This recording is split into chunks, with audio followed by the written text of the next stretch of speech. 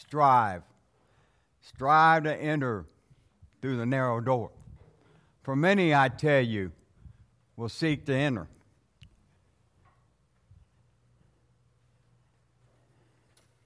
And will not be able. It's a scary verse when you think about it. And will not be able. That can almost send shrills up your spine. It says that there will be many, not some, but many will seek to enter and not be able. If you have a Bible and you would like to turn it to 1 Peter chapter 1, that is where we will be studying from this morning. Could you join me in prayer? Dear Heavenly Father, Creator of heaven and earth, Lord Jesus, the Son of the Most High God, the King of kings, the Lord of lords, the Alpha and Omega, the first and the last, the one that came, the one that lived, the one that died, and the one that lives forevermore. Holy Spirit, the breath of God, the one that convicts, the one that leads, the one that guides. Elohim, I pray that your Spirit would come among us, that it would lead us, that it would guide us, that, Father, you would not allow my sins to hinder your word, that you would not allow my sins to stop your word from going forward, that you would not allow my poor speech, my poor manners of stopping others from receiving your word. Father, I thank you and I praise you. In the name of Jesus, amen. 1 Peter chapter 1, verse 1. Peter, an apostle of Jesus Christ, to those who reside as aliens scattered and throughout Pontus, Galatia, Cappadocia, Asia, and Bithynia, who are chosen, verse 2, according to the foreknowledge of God the Father, by the sanctifying work of the Spirit, to obey Jesus Christ and be sprinkled with his blood. May grace and peace be yours in the fullest measure. This morning, if we were to title this message, I would call it Covenant of My Salvation. Now, God put this on my heart, and I titled it this because I think it is one of the largest mistakes we have, not just in the church, but in the body of believers, but also in the body of unbelievers that claimed they are saved. That we do not have an understanding that when we are saved, God has called us to enter into a covenant, a contract, a marriage with God. I'm going to repeat that. We that are saved have entered into a covenant. This is an agreement between two parties. Here it would be the party of a holy God and a sinner going to hell. We also have signed a contract with God. And we will discuss the signing of the signatures of that contract in a little while. We also have entered into a marriage with God. We have taken certain vows, and we have to honor those vows. Vows are not made to not be kept. Contracts are not written to be broken. And covenants are not agreed to be void. Now let's just take a quick look at verse 1 so we can get a little background of what is going on. 1 Peter, it says, an apostle of Jesus Christ to those who reside as aliens scattered throughout Pontus, Galatia, Cappadocia, Asia, and Bithynia, who are chosen. The time is around this time, about 64 A.D. Now, why is this important? because we need to understand that right now a lot of the New Testament has not even been written. Yet these books are still to be written. We have 2 Peter. We have the Gospel of John. We have 1 John, 2 John, 3 John, Hebrew, Revelations, and some even say Matthew. We need to understand at this time the New Testament at this time is still letters. It's not chapters and it's not verses. This is very important. We need to also understand what has just happened in the secular world. Nero has burnt Rome to the ground. And he has passed the buck and passed the blame to the Christians. So now the Jews hate him worse. The Gentiles hate him. The Romans hate him. And the Christians have done one thing. They have scattered. Peter is writing to Christians that have scattered throughout Asia. He is writing to reassure them of one thing: who they belong to.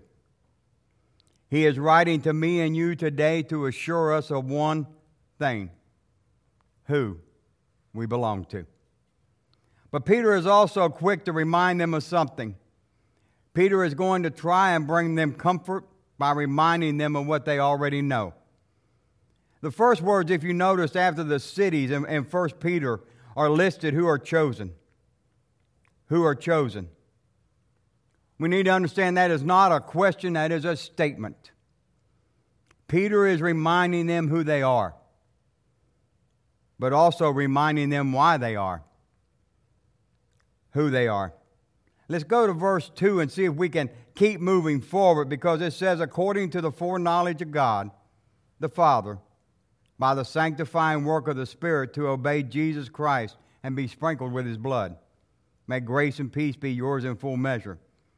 Now this is going to ruffle some feathers, but let me see what it says, and let's take it for what it says. Can we agree here today that God's Word is true? It's true. This is one of these messages that don't shoot the messenger because of the message. But let's look at part of verse 1 and the first part of verse 2. It would read like this: who are chosen according to the foreknowledge of God the Father. Now, when we look at this in verses, we get the idea that they're split. But they're not. If this was a letter, if you will look at it, there is no punctuation, there is no comma, there is no period, there is no capitalization at the beginning of verse 2. This is one long, strung out sentence. It was written in a letter, verse 1 and verse 2. The first part of verse 1 and 2 would read this way in the letter: who are chosen by the foreknowledge of God the Father, comma. Comma. It's time to take a break. Not end, not in the thought, but take a break. How am I chosen? How is this foreknowledge of God Peter is talking about? Peter answers it like he almost anticipated the question. Remember, it was only a comma. It is only a pause. It is not a period. Remember, it is only a comma. It's time to take a breath. But I think also it's time to relax, because now we can bathe in the fact that you know you were chosen by God. So let's read the explanation Peter gave. The next part of this sentence tells us so plainly, in plain language, it reads, by the sanctifying work of the Spirit. Surely this has to be wrong. It has to be, because it should read this: if I choose, if I walked an aisle, if I made a decision, if I got dunked in the water, surely this must be my salvation. No matter what we want to believe or teach or think, the Bible says we are chosen people by the sanctifying work of the Holy Spirit. Sanctify meaning we have been set apart and made holy. It does not mean we have joined an organization. It does not mean we have joined the church. It means exactly what it says. We have been chosen by God to be set apart by the work of the Holy Spirit. If Ben would be so kind and put up Ephesians chapter 2, 8, and 9. The Bible says, "For by grace you have been saved through faith, and that not of yourselves. It is a gift of God, not as a result of works, so that no one may boast." Now, there are two paths you can take here. One, you can get upset because you want to say, "I chose to accept Jesus." So you feel like you had something to do with your salvation. Or you can relax, enjoy, love, be secure, even feel safe in the fact that God chose you. You had nothing to do with it. It came from God. It is of God. Ben, please continue with Ephesians 2, 1 and 2. It reads like this: "And you were dead in your trespasses and sins, in which you formerly walked according to the course of this world, according to the prince of the power of the air, of the spirit that is now working in the sons of disobedience."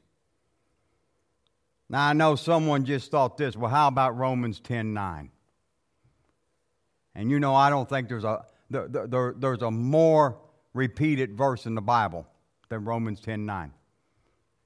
Ben, can you put it up? Because it says that if you confess with your mouth Jesus is Lord and believe in your heart that God raised him from the dead, you will be saved. For with the heart a person believes, resulting in righteousness, and with the mouth his confession, resulting in salvation. Now, since the Bible is true, and we know this, let us put Ephesians 2:1 and Romans 10:9 together. Because, see, a dead man cannot confess. Can he? The Bible says we are dead in our trespasses.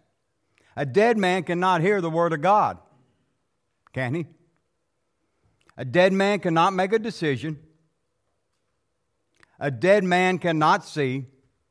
A dead man cannot believe. A dead man is only good for one thing: being dead. And he will not be anything else. Saying I confessed and then came alive is like saying I was baptized and then I believed. Then you confessed and then you are baptized. You see, some of us have put the cart before the horse. And now the cart nor the horse goes anywhere. We come to church. We watch the clock, waiting and hoping it would hurry up and get over with. We do not get involved. We do not read our Bibles. We do not pray. We do not teach our children because we feel that is the church's job. We go nowhere, and therefore the horse stares at the cart, and the horse in the cart does not move. Before I confessed Jesus Christ as my Lord and Savior, I knew He was my Lord and Savior. Before I came, He called. God gave me my heart that believes. He gave me my ears that heard. He gave me my mouth that confessed. I had nothing to do with it. I cannot boast. Let's go on down at Ephesians and just drop down to verse 5. Ben, can you put up 2:5? Even when we were dead in our transgressions, made us alive together with Christ. By grace you have been saved. Peter is telling them who are being persecuted to find comfort that God loves them. God chose them. For the Bible says we love God because He first loved us. It does not say God loved us because we first loved Him. If I had anything to do with my salvation, you can bet one thing, I would not have salvation. Why? Because Sam is a man of the flesh. Sam makes poor decisions. Sam is a man that sins. Sam is a man that was once dead, but now is alive. A man that had to be brought back to life before he could believe, confess, claim, want, desire Jesus as Lord. A man that the Holy Spirit put these things in me as He brought me back to life. This is what makes the difference of being dead and alive. He did not save me for me to remain as I was. He raised me from the dead. He did not leave me dead and say, I will be back. No, He raised me from the dead, and then He said, follow me. Oh, but wait a minute. Jesus said something else. Because, see, He said something else because He said, the arms that were dead can now hold a cross. The back that was dead can now lift a cross. The legs that were dead can now carry a cross. Pick up your cross and follow me. Jesus did not make a covenant with me that said, I have raised you, but now you just lay there, I will be back. Jesus did not make a contract with me that reads, just stay the way you are and pretend to be dead. Jesus did not take a vow that He would love me, take care of me, and go and prepare a place for me to remain vowless. The story of a dog, I want to tell you this, that a man went to the dump one day, and there was this little dog, and he was over by the dump, and he was mangy and knotted and flea-bitten, and he was starving, and he was hungry, and the man felt compassion for the dog. So the man went over and picked up the dog, and the dog bit him. He tried petting the dog, and the dog bit him. So he put him in his car, and he set him in the front seat, and as he sat down, the dog bit him. He took him home, and he cleaned him up, and he bathed him, and the dog bit him. He then fed the dog, and the dog bit him. Then he watered the dog, and the dog bit him.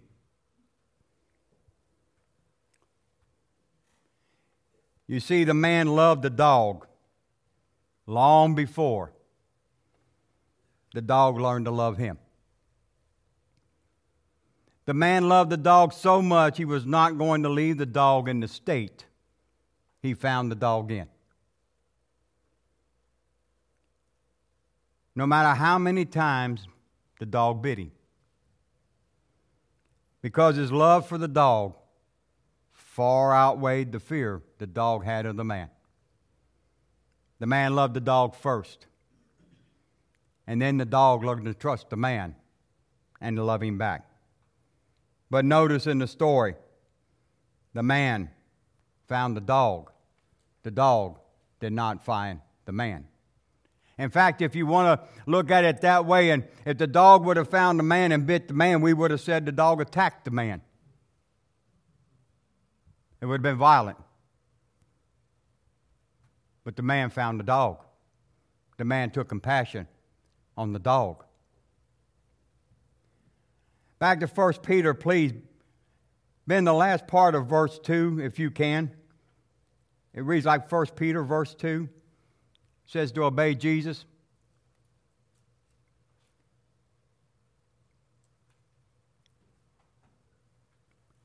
To obey Jesus Christ and be sprinkled with His blood. Now we're going to go backwards for just a little bit because I want to get this sprinkled with His blood in here. Because it is so important.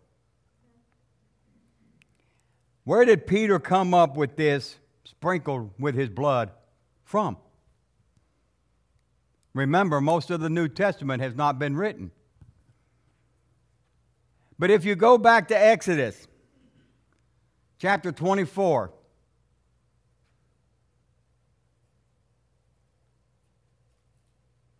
verses 6 through 8, we will find out why. It says, Moses took half of the blood and put it in his basin, and the other half of the blood he sprinkled on the altar.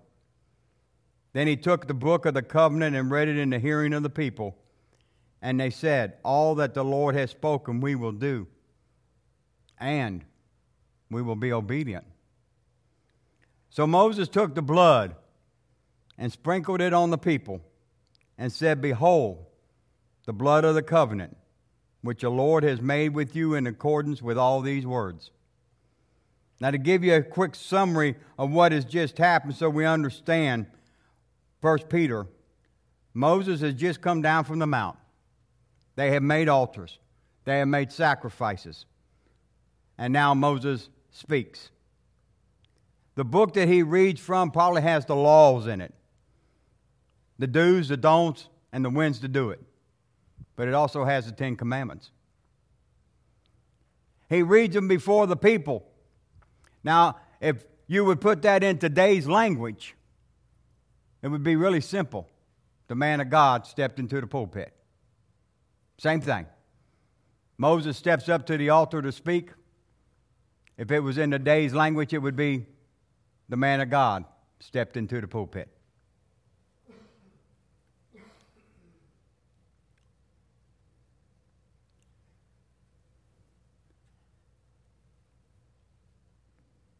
Verse 7. It reads like this. Then he took the book of the covenant and read it in the hearing of the people, and they said, all that the Lord has spoken we will do, and we will be obedient. It would read like this today. Then he opened the Bible, and he read it in front of the church, and the church agreed. And the church agreed to obey and be obedient. Take note, they have heard the Word of God. They have confessed to believe the Word of God. But they have also agreed to do the Word of God. Notice it says, and all that the Lord has spoken we will do and be obedient. You see, now the covenant has been made. The contract has been written. The vows have been taken. Now there is only one thing left, and that is the signing of the contract. It reads, so Moses took the blood and sprinkled it on the people and said, behold, the blood of the covenant which the Lord has made with you in accordance with all these words. Notice in accordance with all these words. All these words. All these words of the people, of God. The contract is fixed. It is written.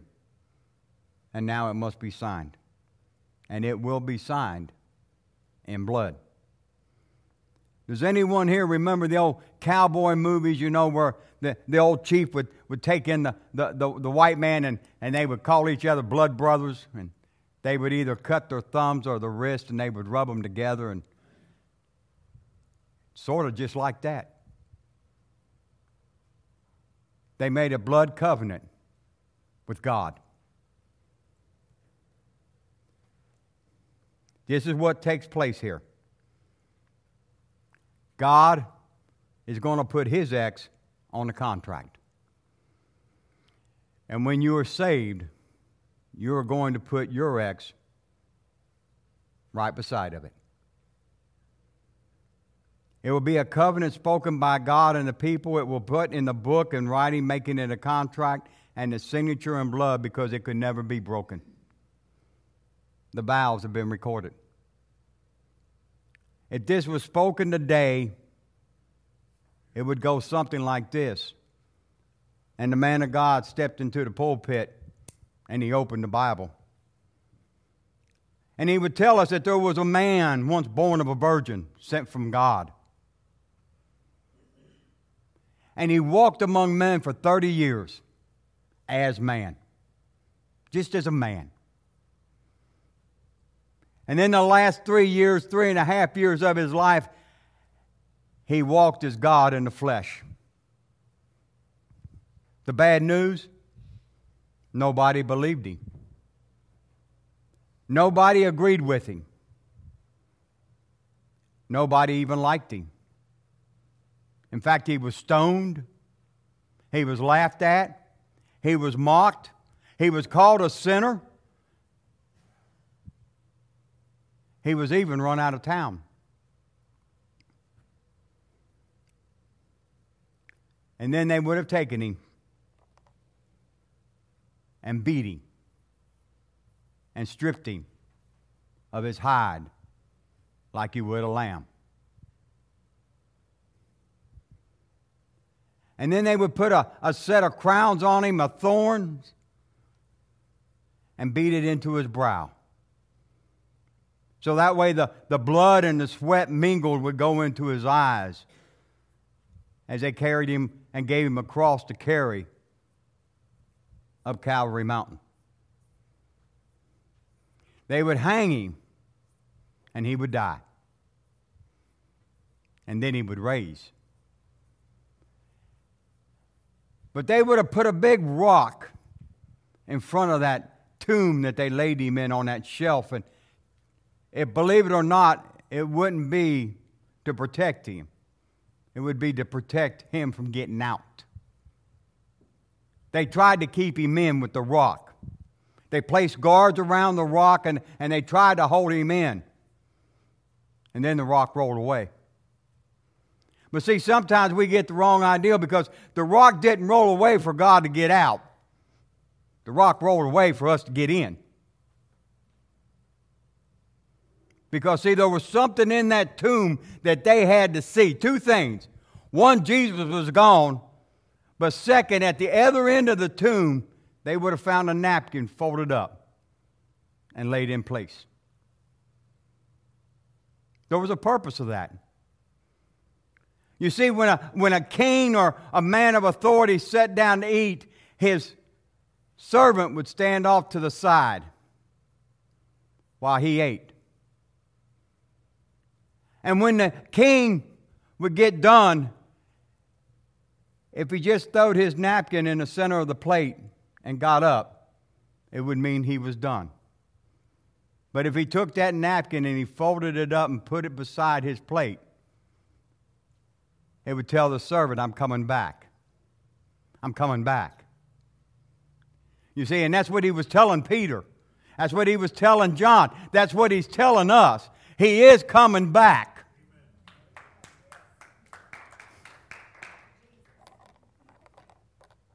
He will be back. What a glorious day that will be. What a glorious day that will be.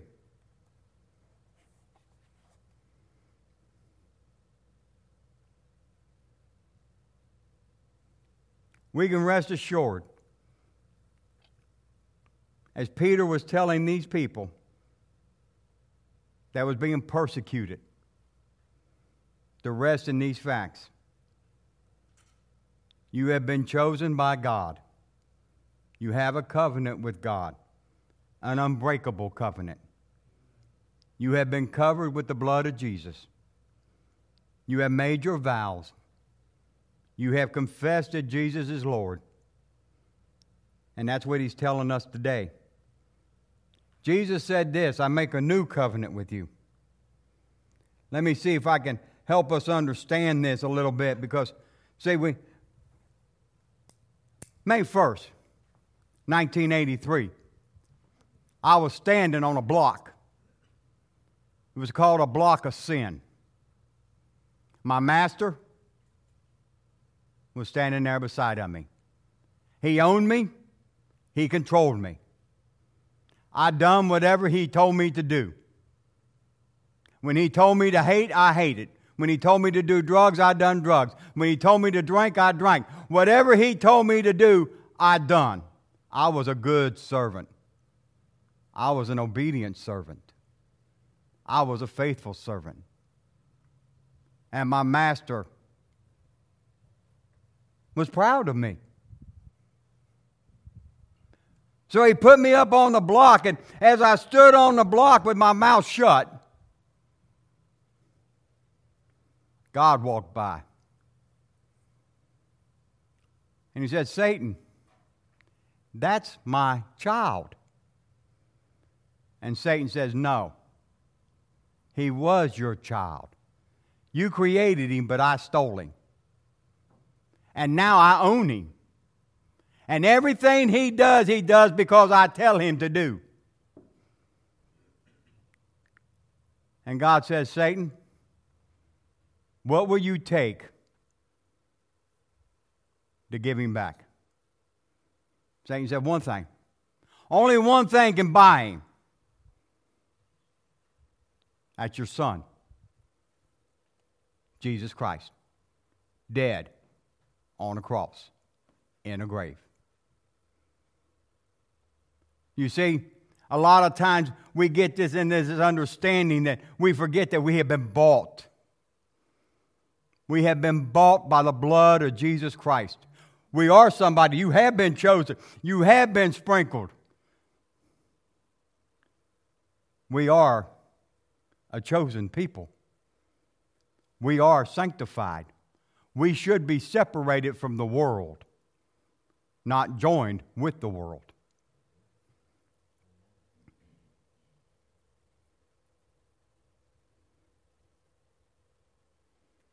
The moment, the very second the ownership would have changed hands, I would have dropped to my knees and said, thank you for buying this old sinner.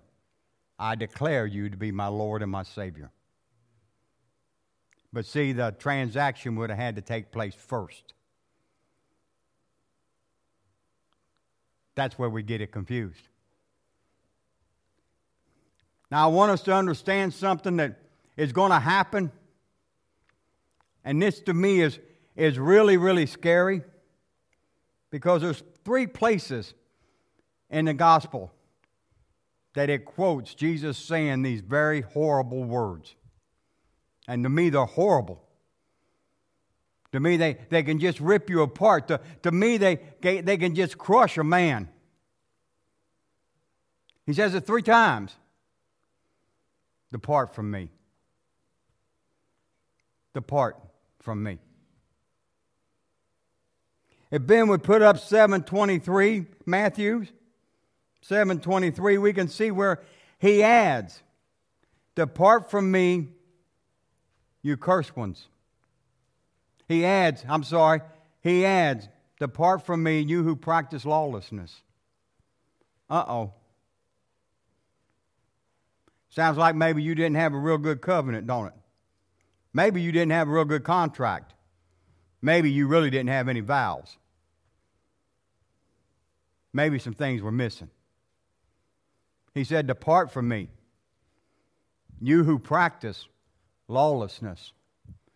And then as we go on and we find in Matthew 25:41, he says, depart from me, you accursed ones, into the eternal fire which has been prepared for the devil and his angels. Depart from me. Can you imagine the day you stand and look at God in the face? You're standing before the throne, and the only words He's got to say to you is, depart from me. That's a scary thought. That's a scary thought. In Luke 13:27, he says, depart from me. And then he adds, all you evil doers. Wow.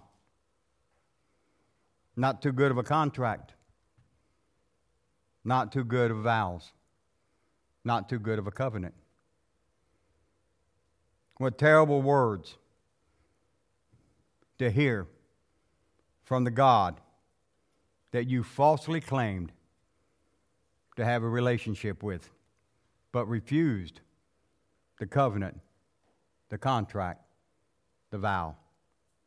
Let's go back to 1 Peter now, if you would, because we can read 1 Peter, and I just want us to go through 1 Peter all the way from verse 1 to 6.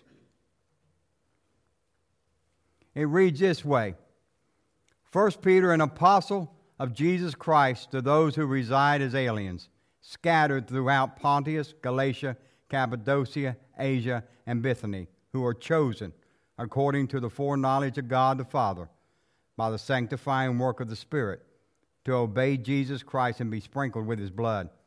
May grace and peace be yours in the fullest measure. Verse 3, blessed be the God and Father of our Lord Jesus Christ, who according to His great mercy has caused us to be born again to a living hope through the resurrection of Jesus Christ from the dead, to obtain an inheritance which is imperishable and undefiled and will not fade away, reserved in heaven for you, who are protected by the power of God through faith for a salvation ready to be revealed in the last time. In this you greatly rejoice, even though now for a little while, if necessary, you have been distressed by various trials. You see, if we have that covenant, we have that contract, we have those vows, that marriage. If you read verse 2, it says this: you're covered in the blood. If you read verse 3, it says you are born again. If you read verse 4, it says you have an inheritance. If you read verse 5, it says that you are protected. And if you read verse 6, it says you can rejoice in these things. Can you rejoice? Have you made a contract? Have you made a covenant? Have you made your vows? Are you prepared? Are you ready?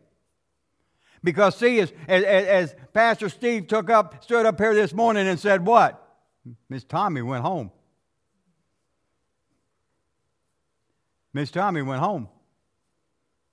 Are you ready? Because guess what? Today could be your day to go home. Today could be the day that you stand in front of God and God looks at you and says, depart from me, you worker of iniquity, I know you not. Or He's going to say, contract signed in the blood. Enter into the glory of your Lord. Only one of two things are going to happen. There ain't going to be no middle fence. See, a lot of people want to straddle a fence and live the way they want to live and do what they want to do and claim they believe in Jesus. But the truth of the matter is, have you ever seen them put up a fence? It always goes 4 to 5 foot in to whoever owns the fence. It's never on the line. They always move the fence in. And if you're straddling that fence, when you fall, it won't matter which way you fall. You're still going to be on Satan's property, whether you go left or right.